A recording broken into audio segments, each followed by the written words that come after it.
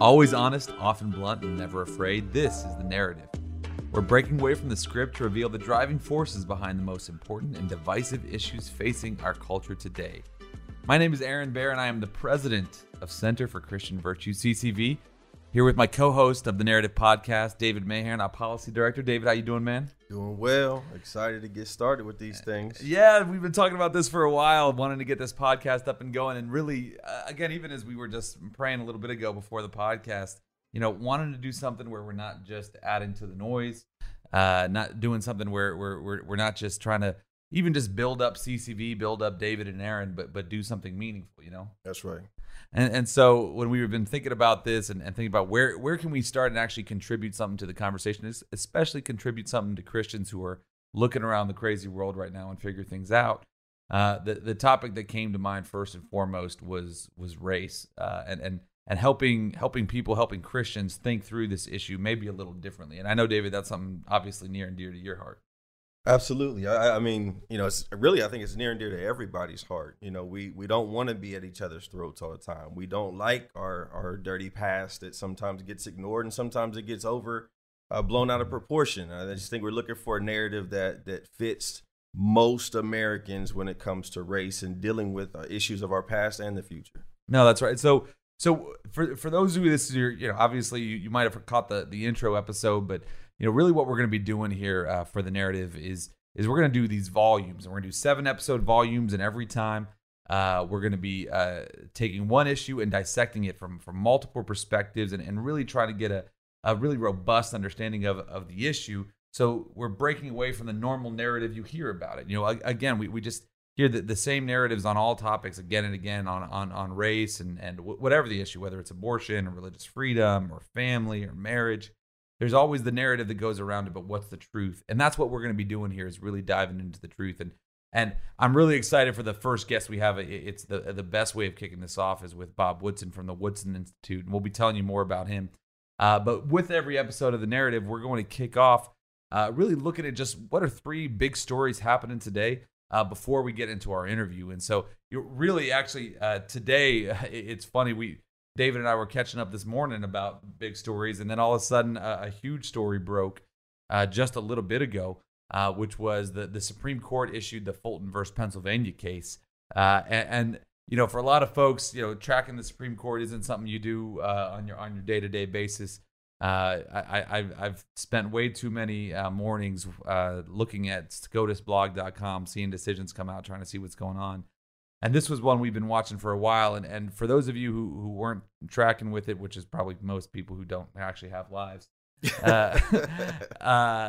this was the case where the city of Philadelphia was actually shut down Catholic social services, Catholic charities in Philly because they did not want to place children in same-sex households. So they said, instead of you being able to help anybody, we'd rather shut you down.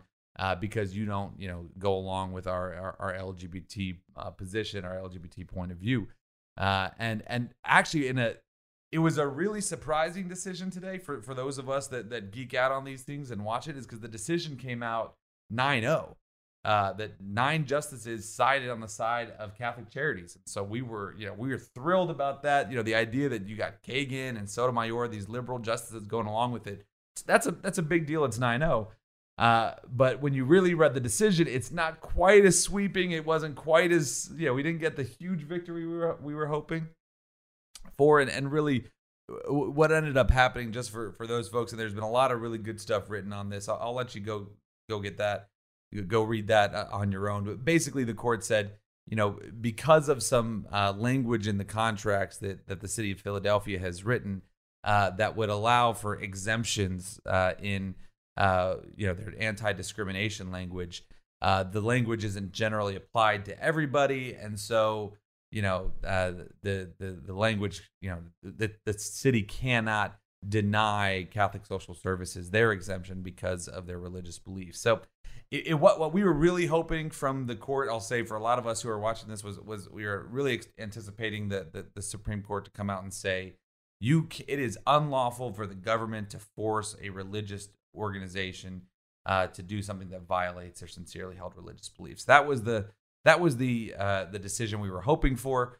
we didn't get that sweeping victory. We still got a victory all the same, and there's going to be some good stuff that's going to come out of this long term that I think is going to be really good for us.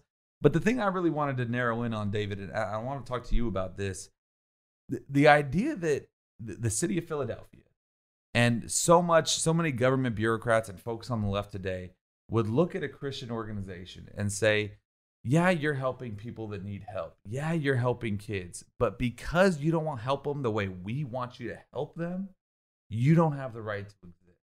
That's the thing that just jumps off on me. And like, this is the day and age we live in. Yeah. I think, I've been in boardrooms with city mayors and city councilmen and things like that, where, they're saying when a crisis hits this city, we all know that we're going to have to call on you, the pastors, to take the brunt of this. They know that when people are hungry, nobody has an army of help like a church does. The churches at the same time are saying, yeah, we appreciate that you see that fact, but you at the same time cannot tell us how we are to help. And if you had all the answers, you wouldn't need the body of Christ. You wouldn't need the church. So let us be the church and you be you. But they are very, very concerned, as you know, Aaron, even the 3,000 plus churches we have in our network, very concerned about what they can and cannot do. If I get a 501c3 status, what am I not going to be able to do with all of this precedent being set? No, that's right. And again, this is the thing that we talk about all the time, which is, what we advocate, what gets me out of bed every morning is, how do we just keep the church free to be the church? You know what I mean? When you talk to people that are working in ministries, they're looking at this case, they're looking at what the city of Philly has done to Catholic Charities and said, guys, we're not politicians. We don't care about we don't care who about what are the clientele we're serving, how they identify, what their sexual orientation is, we just want to help people. Right. And that's the thing that gets me, is that you have in this case the city of Philadelphia and the ACLU and all these groups saying, look, because you don't think like we think, you don't have you don't have the freedom to exist, and we want to shut you down. Again, this decision didn't ultimately get to the big win we wanted. Right. I think it put us in good position. I think you saw some signs from the justices that they're leaning that way. Justice Samuel Alito wrote a 77-page concurring opinion that should have been the majority opinion that would have given us the victory we wanted. We didn't get that, but we got going more down that right direction, and I'm hoping to see us get all the way there. Next story I wanted to dive in, David, it's something we're working on here in Ohio right now, but it's something that's really sweeping the nation. Is what's going on with women's sports, and the Biden administration. Flashback to about 2015. When it was the Obama administration, they issued this letter from the Justice Department saying that in education you had to include the concepts of gender identity and sexual orientation in the word sex, meaning that if a boy says he's a girl, he's allowed to use women's restrooms. If a boy says he's a girl, he's allowed to play in girls' sports. And then Trump administration came in, reversed that. Biden came in and reversed that. Reminds me of that episode of the Office where it's the dinner party where Michael Scott's talking about the vasectomy. He had a vasectomy done, it was undone and done again. And snip, snap, snip, snap. That's kind of like what's happening with going from the two administrations. But really, when people bring up the just went there. I know, sorry, we're not gonna make it past 3 episodes. But really, when I'm thinking about what the Biden administration, a lot of folks are looking at this and they say, what's the big deal about this? And especially in the women's sports context, I mean, it seems obvious, but I mean, Dave, you're working on this right now in Ohio.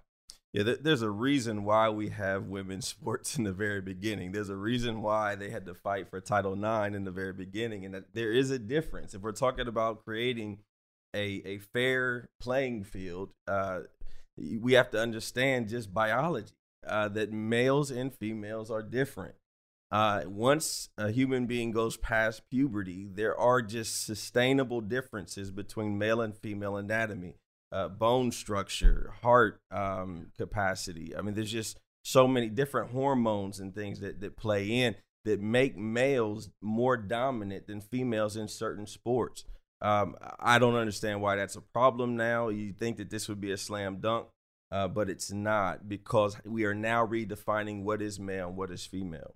Yeah, that's the thing that gets me a lot about when we're talking about this issue in particular, is a lot of times when folks think about these sexual orientation, gender identity laws, they'll think of them in a religious freedom context. And it's true. They do, as we see in the Fulton case and the Philadelphia case, there's a real religious freedom issue here where, religious ministries shouldn't be forced to do something that violates their conscience.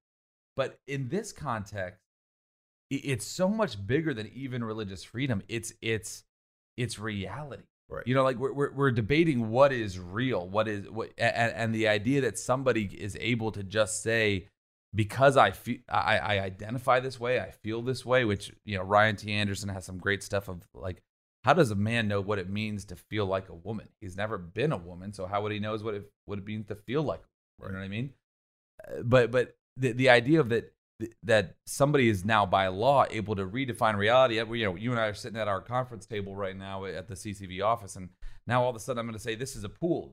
If I say that this table is a pool, does that make it a pool? Right. No. But if somebody, all of a sudden says that I'm the opposite sex, we have to, by law, acknowledge them that way. The implications of that are so much bigger. Yeah, and I think we're going to eventually do a deep dive into the whole gender fluidity, trans issue. Because I think where a lot of our pastors get hit. Where we have some folks that are struggling with gender dysphoria and things like that in our congregations. We do have mothers that are struggling with children who are struggling in these areas. But it's the narrative of mainstream media and pop culture that affirmation equals love and healing, and disagreement equals hate and harm. And, you have two issues here. You have, sports, creating a fair place. And the bottom line is, look, if you can't have transgender women run against women, it's like, well, where are they going to run? You've got two other options. You can have a co-ed option, or you can run against biological, males. You have options. It's not like you can't be a part of sports. Yeah. But I think the other piece is not wanting to hurt somebody's feeling, that if you do not affirm them, then they're going to commit suicide and all these other things. And that's why we need to do a much deeper dive into this. We will. Oh, yeah, no, absolutely. That we've been talking about future volumes to do, and I think that's definitely one we're talking about. Well, the last one here, and this is one that's I actually had a quote in the paper just the other day about an issue that I've never seen rage like this before, where we've seen so many people get so involved and respond so quickly to, is the issue of critical race theory in the public schools. And there's been a move that CCV is we've been working on this in Ohio to prohibit critical race theory in the classroom. And again, the baseline of critical race theory is the based out of the ideas of critical theory, the Marxist ideas of critical theories that sort of looks through the world through the lens of the oppressed and the oppressors. And if you are a part of the oppressed, you'll always be oppressed. If you're a part of the oppressors, you'll always be oppressors. And really, that's what critical race theory is teaching, is that the entire lens of human history, but especially American history, should be seen through the eyes of race. And that is the predominant force that has created any inequalities we have, any troubles in our nation. It's all because of race. And Dave, obviously, Bob Woodson is going to speak into this a little bit. Absolutely.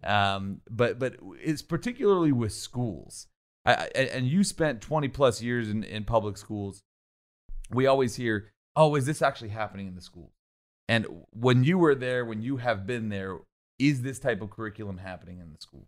It absolutely is. And again, the issue is not so much curriculum. Everybody's looking for the 1619 project curriculum. It's the academic, materials, the instructional materials that we bring into the classroom, from YouTube videos to speakers to little projects that the teachers give students, the way they word the questions, and how they kind of direct the students to answer those questions in order to get a good grade. These are the things that I've been seeing and hearing in the classroom, as well as just listening to young people talking about the assignments that they've been getting. And I think it's just lowering the bar. If you just even remove race, because critical race theory says basically that all the inequities we may see in opportunity, or outcomes. All of the outcome inequities we may see is directly related to some systemic thing that keeps you down. And one thing Bob Woodson always says about it is, listen, what is it to say that, to a young black or brown person that what determines your success or failure is what white people or anybody else will or will not do for you. That is what critical race theory says. Even if we win this thing, which what does winning look like, right? If it's oppressors against the oppressed, if it's victims against the victimizers, at what point does anybody win with that worldview? It's a very defeatist attitude that we're sowing into the minds of young people. No, and that's again, I think that's one of you kind of nailed it right there, David, at the beginning of your part about, everyone's looking for the 1619 project as it being taught there. The thing about critical race theory is that it's a perception, it's a lens, it's a mindset that you force everything through. And so no teacher, I will grant that very few teachers are going to stand up and say, kids, I'm going to stand up now and I'm going to teach you critical race theory and I'm going to tell you about how to do it. Just like they're standing up, I'm going to teach you, I'm going to teach you addition today. No, the way critical race theory has come into the classroom is that every aspect of education is now pushed through this lens. Yeah. And the message is communicated to children that you're either an oppressor, you're a victim, or you're a victimizer, as you say. Including math. Literally, yeah. History, math, everything. Yeah, and so that, I'll even say the legislation we've worked on at CCV has focused on that. Again, and some folks will sit back and say, well, we don't want to ban concepts in the school, and the thing that we're banning with this is pushing this on kids as this is the way to understand the world. Right. If it's you're teaching different worldviews and you're going through and talking about it, nobody cares about that. That's not what we're getting at. But the way that it's happening in the schools today is say this is how you understand the world around you. It's honestly it's indoctrination. We're going to take a quick break here. We're going to be interviewing. We're so excited to have our conversation with Bob Woodson. We're going to get into all of this and more. Don't go anywhere. We'll be back on The Narrative. Center for Christian Virtue seeks the good of our neighbors by advocating for public policy that reflects the truth of the gospel. We empower people like you to have a voice in the culture on the most important political and cultural issues of the day. Through our public policy advocacy, grassroots activism, Church Ambassador Network, Ohio Christian Education Network, and Christian Business Partnership, there are countless ways for you to get involved. Join the movement today by visiting ccv.org or by clicking the link in the show notes. That's ccv.org and click Join the Network. Stories are a way we relate to one another. It's hard to underestimate their importance. Wessler Media is here to help you preserve those stories that you hold dear. We'll produce a personal podcast, an audio scrapbook that will preserve those memories for generations to come. Get in touch today. Call toll-free or text 1-833-38-STORY. 1-833-38-STORY. Or visit WesslerMedia.com. That's WESSLER media.com. Welcome back to The Narrative. We're here with Mr. Bob Woodson to talk about race and roots. Bob Woodson is the founder and president of the Woodson Center, which helps residents of low-income neighborhoods address the problems of their communities. In response to an epidemic of youth violence that has afflicted urban, rural, and suburban neighborhoods alike, Woodson has focused much of the Woodson Center's activities on an initiative to establish violence-free zones in troubled schools and neighborhoods throughout the nation. He has headed the National Urban League Department of Criminal Justice and has been a resident fellow at the American Enterprise Foundation for Public Policy Research. I love that bio, Mr. Woodson, but I know you to be much more than that. You've got an army of 2,500 grassroots activists all over the country. You've advised several U.S. presidents. What would you like to say to the people about what you're doing right now? Well, I think it's at a very critical time in this nation's history where I think for the first time, the fundamental values and propositions that have defined who we are really under attack. And it's unfortunate that the people who are trying to undermine this nation are using the moral authority of the civil rights movement and also exploiting America's birth defect of slavery to use it as a bludgeon against the founding principles of this nation, and also promoting tribalism and separation and despair, promoting moral anarchy among low-income Blacks. And so it is important, though, that all of us who are concerned about this nation come together, not to engage in debate, but to roll up our sleeves and promote remedies that push back against those who would undermine this nation. And we're not going to do it through rhetoric or issuing white papers or whining about what the other side is doing. That's right.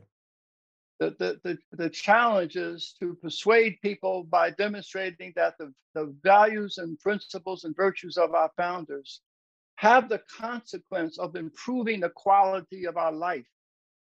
And so that's the battlefield in which I'm waging a pushback against this assault on the nation.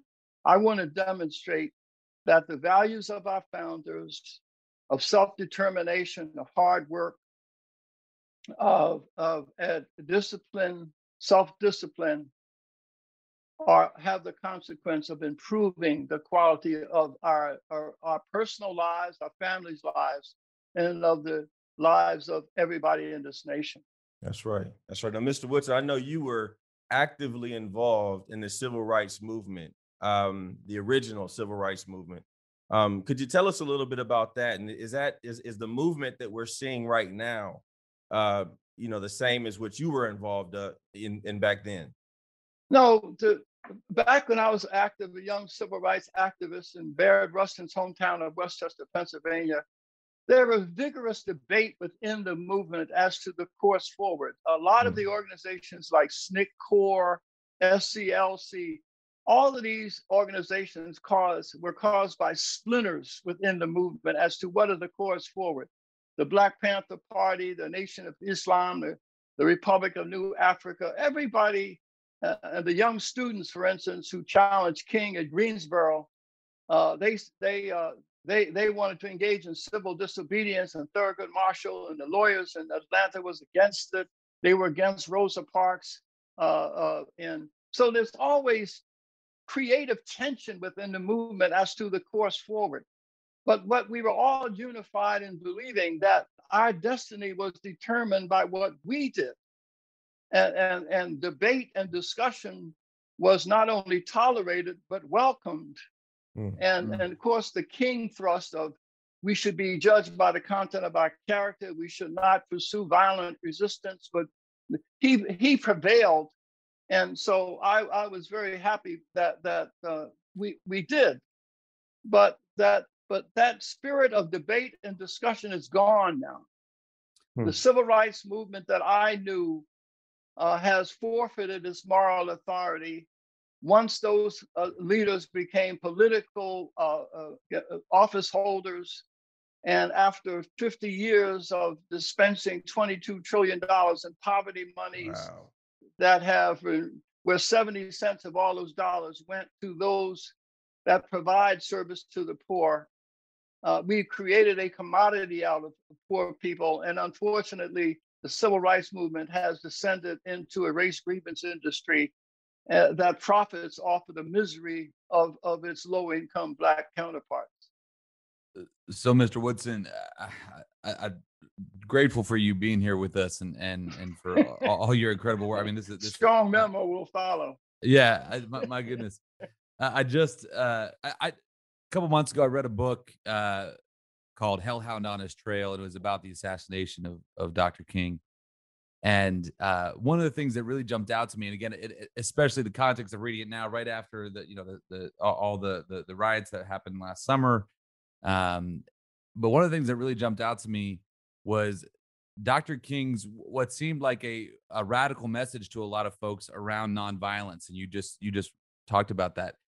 Can you give some historical context to why that was so important to Dr. King's message of nonviolence, and how that helped make the civil rights movement one of the most successful, if not the most successful, political movement in American history? But Dr. King said that the only way that a minority can prevail in a majority of country is to hold that majority to its moral commitment to the principle, to hold it true to its own principles. That we could not wage and successfully win a violent war as a 10% of the population. So one was practical. The other was moral. Dr. King said the way you destroy an enemy is to make them your friend. That he practiced what I call radical grace. The very fact that when his home was bombed and his wife and small child barely survived, and he was surrounded by 200 armed blacks, angry, ready to tear that country apart. The fact that in the midst of this personal challenge, Dr. King could even argue there and say, no, nonviolence is the way we're going to respond. So Dr. King wasn't just his rhetoric. Here's a man whose wife and small baby almost died, and yet he was still faithful to his Christian principles that we should respond by calling America to its better angels. And so Dr. King summoned all of us to be the best of what we could become. And that's why the nation that the civil rights movement was a revolution of inclusion, not a revolution of exclusion. You were kind of talking a little bit about before that about all of the, I think today, and maybe we take some of this for granted, of the influence of Dr. King on how taken aback when we see someone get violent in a political setting. The concept of nonviolence maybe back then wasn't, there were so many assassinations back then and all of that. The concept of nonviolence wasn't something to be taken for granted. Is that right? What was the debate going on back then? The debate back there between Malcolm X and Elijah Muhammad, the Black Panther Party. Dr. King said that that he is against violence of the Klan, but he's also against retaliatory violence of the Black Panther Party. And so that was an intense struggle. And but again, Dr. King prevailed when he began to win over converts to his way.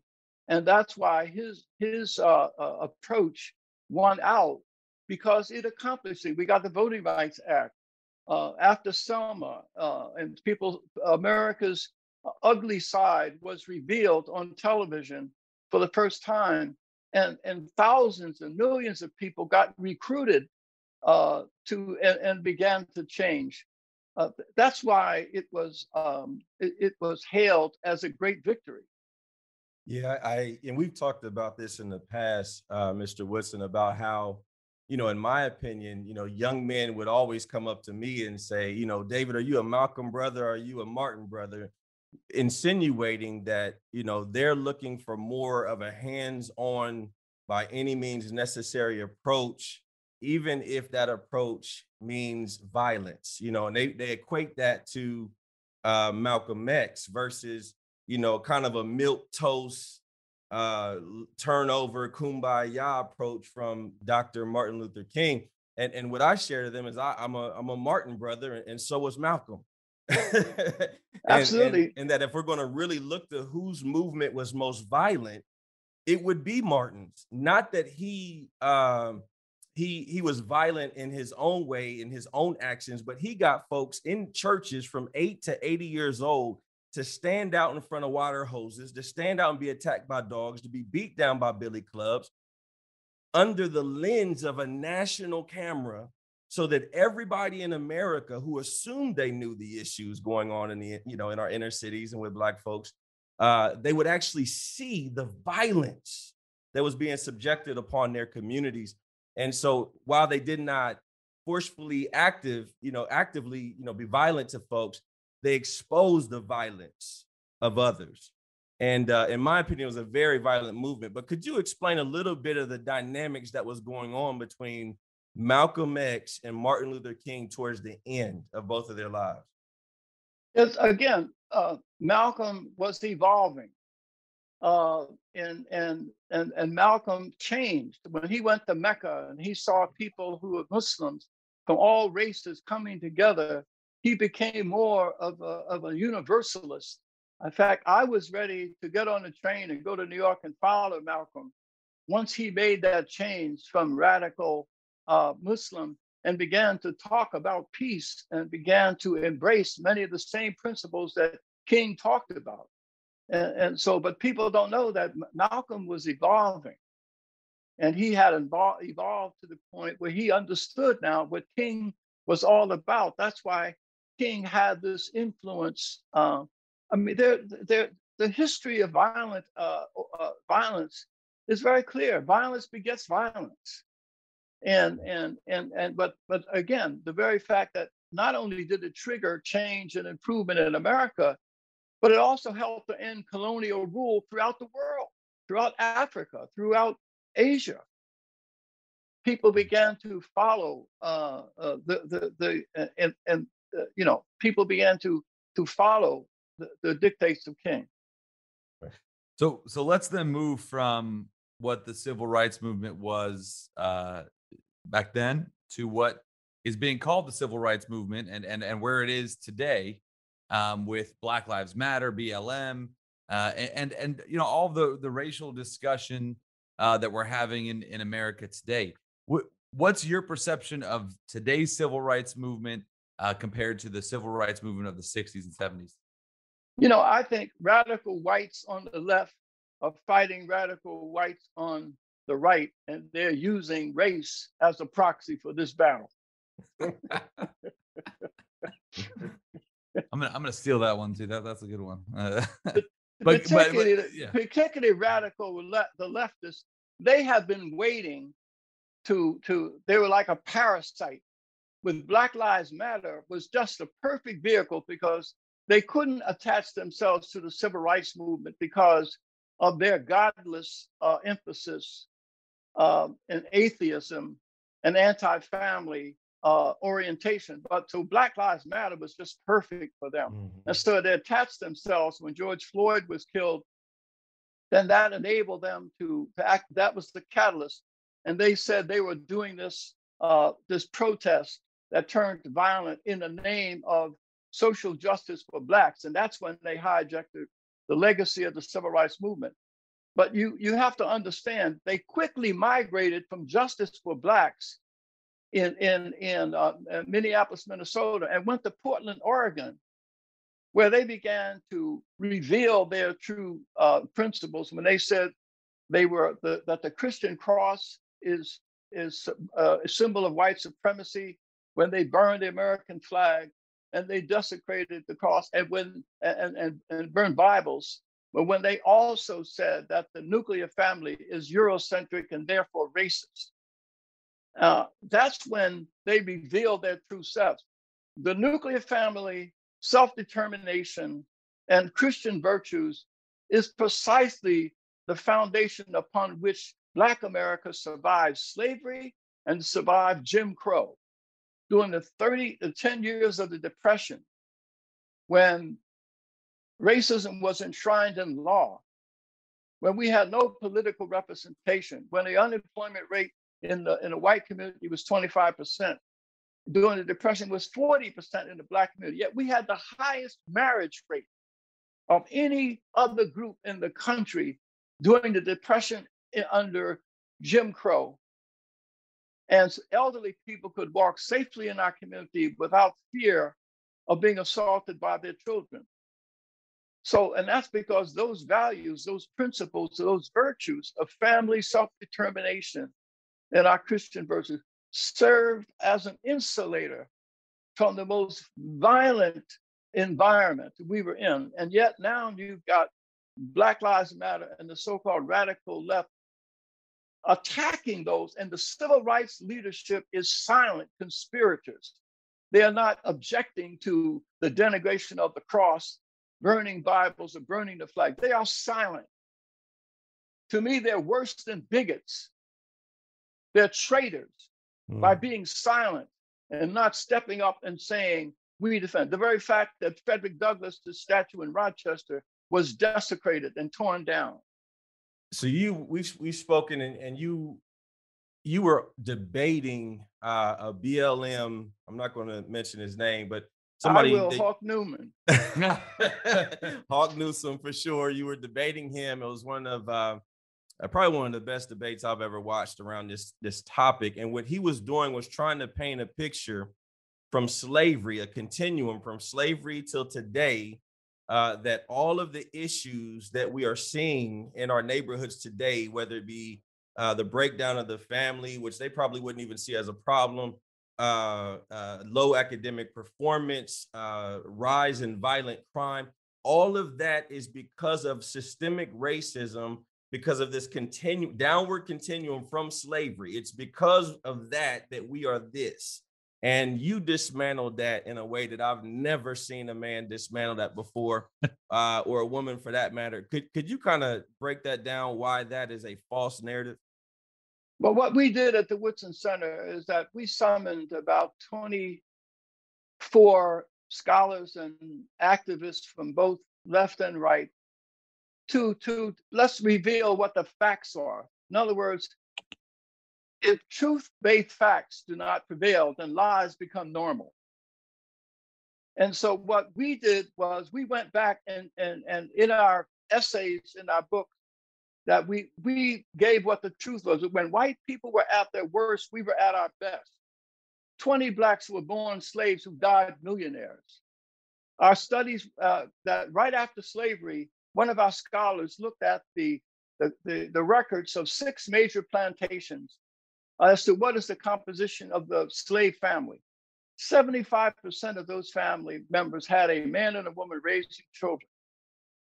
That we maintained that when Blacks discriminated against us and redlined us in the city of Chicago in 1929, there was in the Brownsville section of Chicago, that was their Black Wall Street, there was 731 Black-owned businesses, 100 million in real estate assets.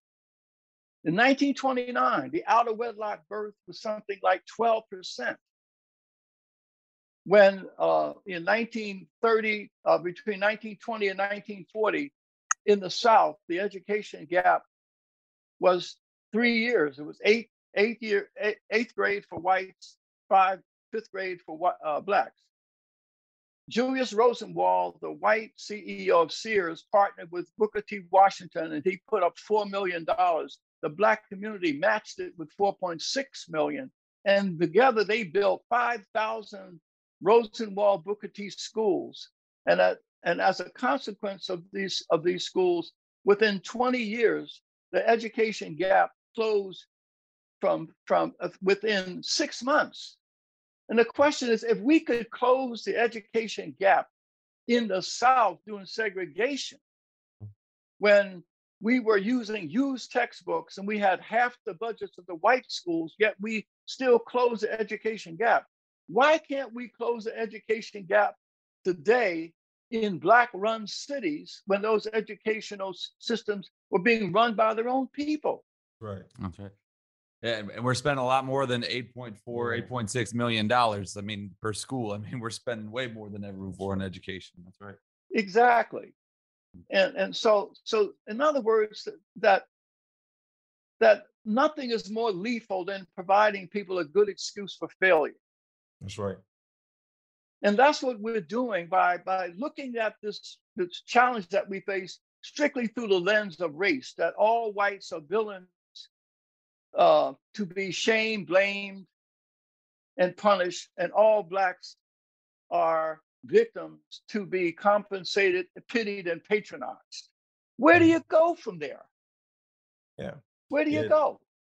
That's right. And I would say, and I know our time is short, and here on the narrative, we don't want to just give, the common narrative that we're hearing. You've got the left that says, Blacks are victims. That's what we're hearing from BLM. That's what we're hearing from different folks.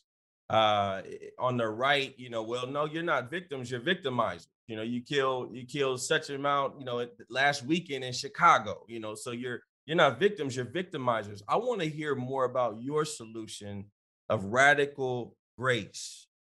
In other words, what we got to do, if you see the movie Hidden Figures, in that movie, Kathleen Johnson, the mathematician, said they were trying to figure out how the missile can move from elliptical orbit to a parabolic orbit. And she said, well, maybe we're looking in the wrong place.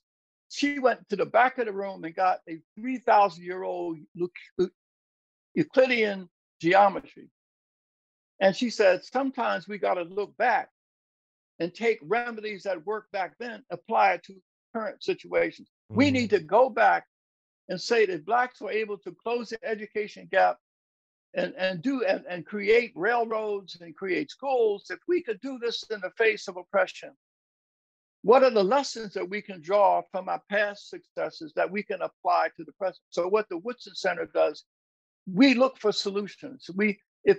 If you say that 70% of Black families in these cities are raising children that are dysfunctional, it means 30% are not. But we go into the 30% of the households to find out how people are able to achieve under adverse circumstances. And then you'll find the source of old values being applied to a new challenge. That's right. And we build on success.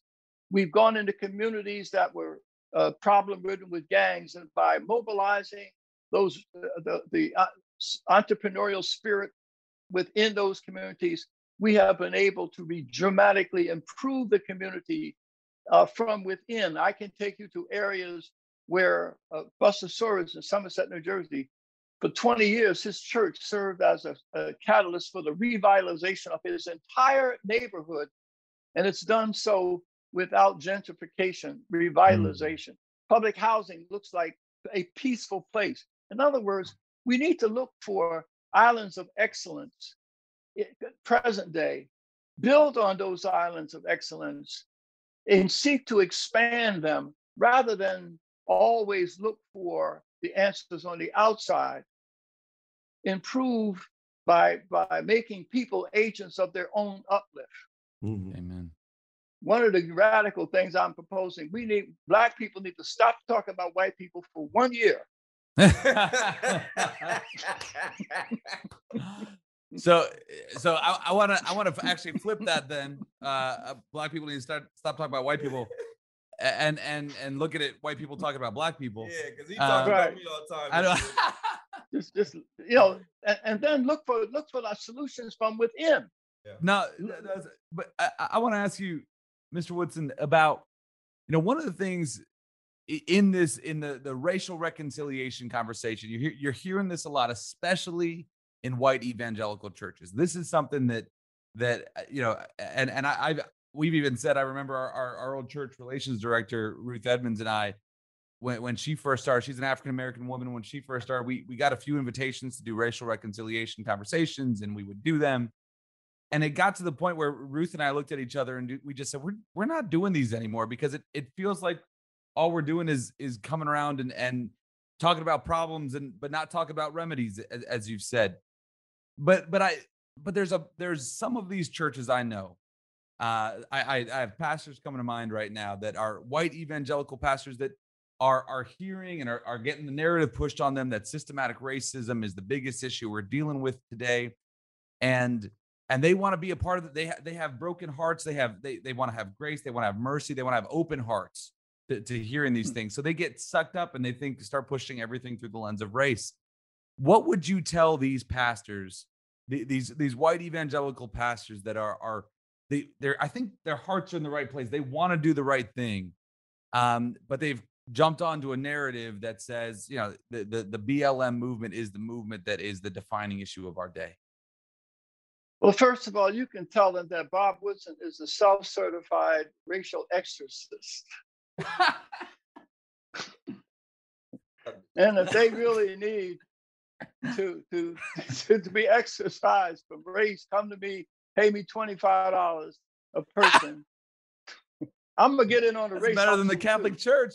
Oh yeah, I'm gonna pay. But no, they need to understand that for them to presume that they have some control over the lives of Black people is such white supremacy. They don't even. They don't. They need to just understand. They should just praise the Lord and in my book, The Triumph of Joseph, that we need to read the Bible and be guided by there. Joseph, that I talk about in my book, was betrayed by his brothers and enslaved by the Egyptians. But he still took steps to save both of them because he practiced radical grace. That's what we should be pursuing. We should be pursuing grace. If white people learned how to love other white people, there won't be no black problem. And so we need to really stop this preoccupation with race and come together and recognize it. See, when I look for somebody, I want to know, are you my kind, not whether you're my color. When you look at the struggles that Joseph had with his brothers, when they first presented themselves to him, he was mad and he wept in private, but he put them to a series of tests. He put the cup in their grain. And then finally, the last test, when they took Benjamin, the youngest brother, and said, I'm going to keep him, you all can go back. And Judah, the principal conspirator that sold Joseph into slavery, came to Joseph and said, it would break my father's heart, take me instead of Benjamin. He knew that he had become contrite, that he was now Joseph said, you are my brothers in spirit, which is more important than being a brother in blood. So we should look to partner with or seek ways to become reconciled with one another, having nothing to do with race. The byproduct may be racial reconciliation, but that's not at the point where we should start. You got enough problems within your own families to be worrying about being reconciled with Black folks. And then now you're getting too personal, sir. But anyway, let me just say that the leading cause of death in Silicon Valley among two-parent households with median incomes $180,000 is suicide. That is a challenge, and among low-income whites, it's prescription drugs. We have a lot of challenges, moral and spiritual challenges, that we need to be consulting with one another on, commiserating with one another on. Race is not one of them.